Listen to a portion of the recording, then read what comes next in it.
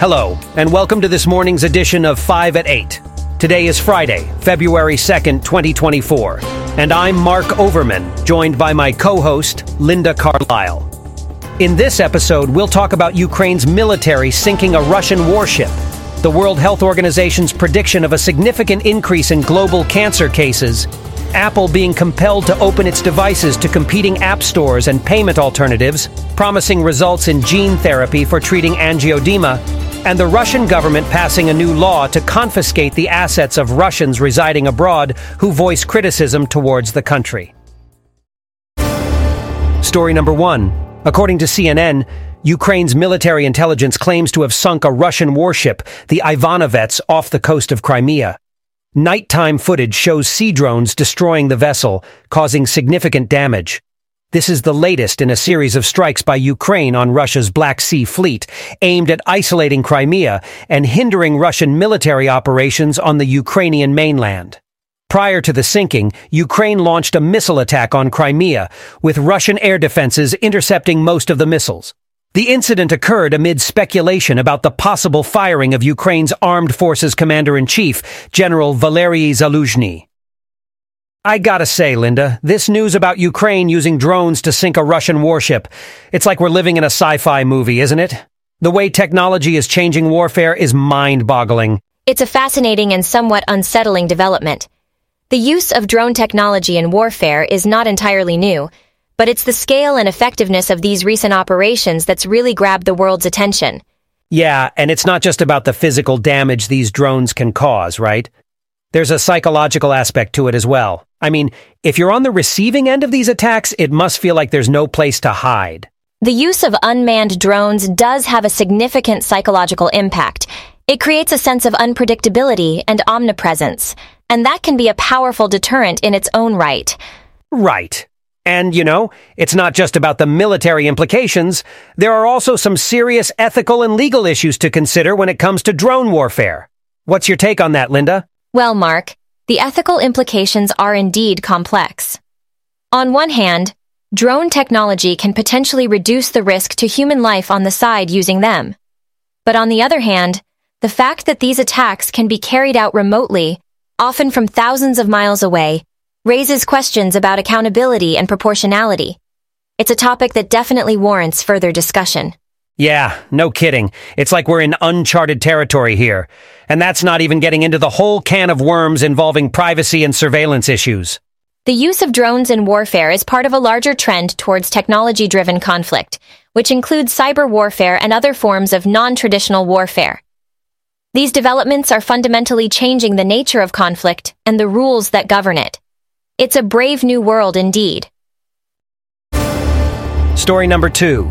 The World Health Organization's Cancer Agency predicts that the number of new cancer cases globally will reach 35 million in 2050, a 77% increase from 2022, as reported by Al Jazeera. The rise is attributed to factors such as tobacco, alcohol, obesity, and air pollution. The agency emphasized that the burden of cancer will be most significant in lower-income countries, which are ill-equipped to handle the increasing number of patients.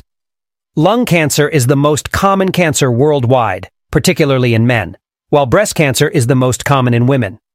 The agency called for more investment in early diagnosis, screening, prevention, and palliative care for cancer patients. Do you know what's really concerning, Linda?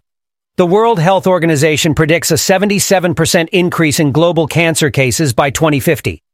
That's an alarming jump from the 20 million cases we had in 2022. It's clear that we've got a mounting health crisis on our hands. It's not just the sheer number that's concerning, but also the factors contributing to this rise, like tobacco, alcohol, obesity, and air pollution.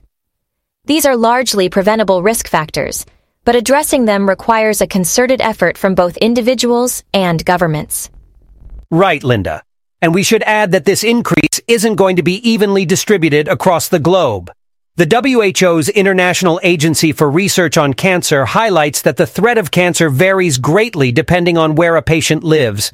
The most developed countries are expected to see the greatest increases in absolute numbers. But in terms of percentages, it's those in the lower income, lower human development countries that are going to see the most striking increases. That's a crucial point, Mark. It brings into focus the issue of health equity. It's a stark reminder of the disparities in health outcomes between richer and poorer nations. The report says these countries are ill-equipped to deal with the cancer problem, which is only set to grow in the future.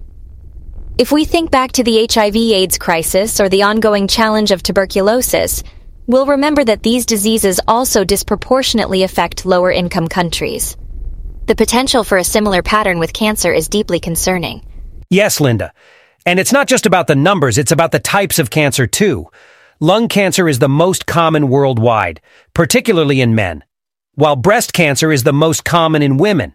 And with changing lifestyles, we're seeing other types like colorectal cancer becoming more prevalent. Obesity, smoking, and alcohol use are all risk factors there. And beyond the numbers and types of cancer, the report also touches on the need for more investment in early diagnosis, screening, and prevention. Not to mention the need for more palliative care for those suffering. It's a sobering reminder of the multiple facets of healthcare that need attention. It's a stark reminder of the ongoing challenges we face in public health and the need for a coordinated global approach to tackle them. We can't overlook the importance of prevention and education in this fight against cancer. Story number 3.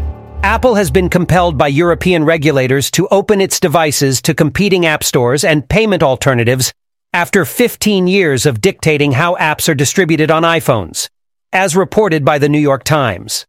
However, app makers argue that Apple's response to the law is a false choice, as it includes new fees and rules that make it costly and risky to make the intended changes. European regulators supported developers in writing the Digital Markets Act, which requires Apple to provide alternatives for app makers to sell to iPhone and iPad users. Apple has given developers 3 options in the European Union. Stick with the current App Store system and pay up to a 30% commission. Reduce the commission to 17% while paying a new 50 € charge on every download above 1 million annually. Or distribute through a competing app store while still paying Apple's download fee. Many developers have found that Apple's alternatives are worse, leading them to stick with the existing App Store model. Who would have thought, right? Apple, one of the biggest tech giants, having to take orders from the European regulators. It's a classic case of David and Goliath, except this time, David has the law on his side. It's a significant shift in the power dynamics. This law, the Digital Markets Act, is designed to give consumers and developers more choice, but it seems Apple's response to it is causing quite a stir among the app makers. Yeah, according to them, Apple's giving them a false choice. I mean, imagine being hit with a 50 € charge for every download after the first million.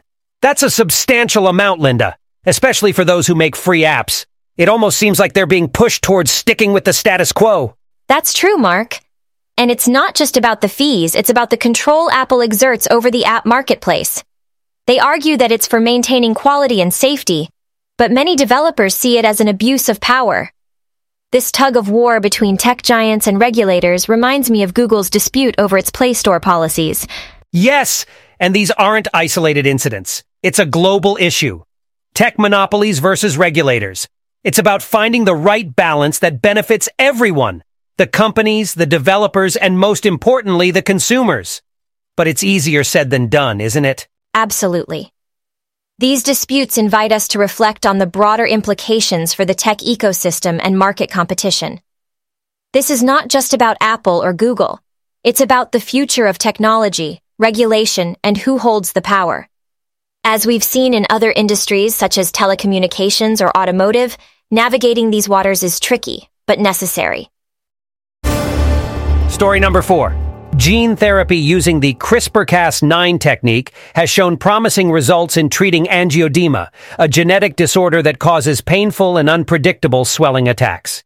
In a trial involving patients from the UK, New Zealand, and the Netherlands, a single infusion of the therapy reduced angioedema symptoms by 95%. Only one patient continued to experience minor symptoms. The therapy has the potential to be a permanent cure for angioedema, and could also be used to treat other genetic conditions.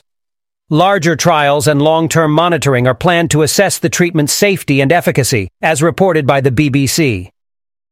How about that breakthrough with gene therapy, huh? It's like we've entered a whole new age of medical innovation. What do you make of this, Linda? Well, Mark, it certainly is a milestone in the field of gene therapy.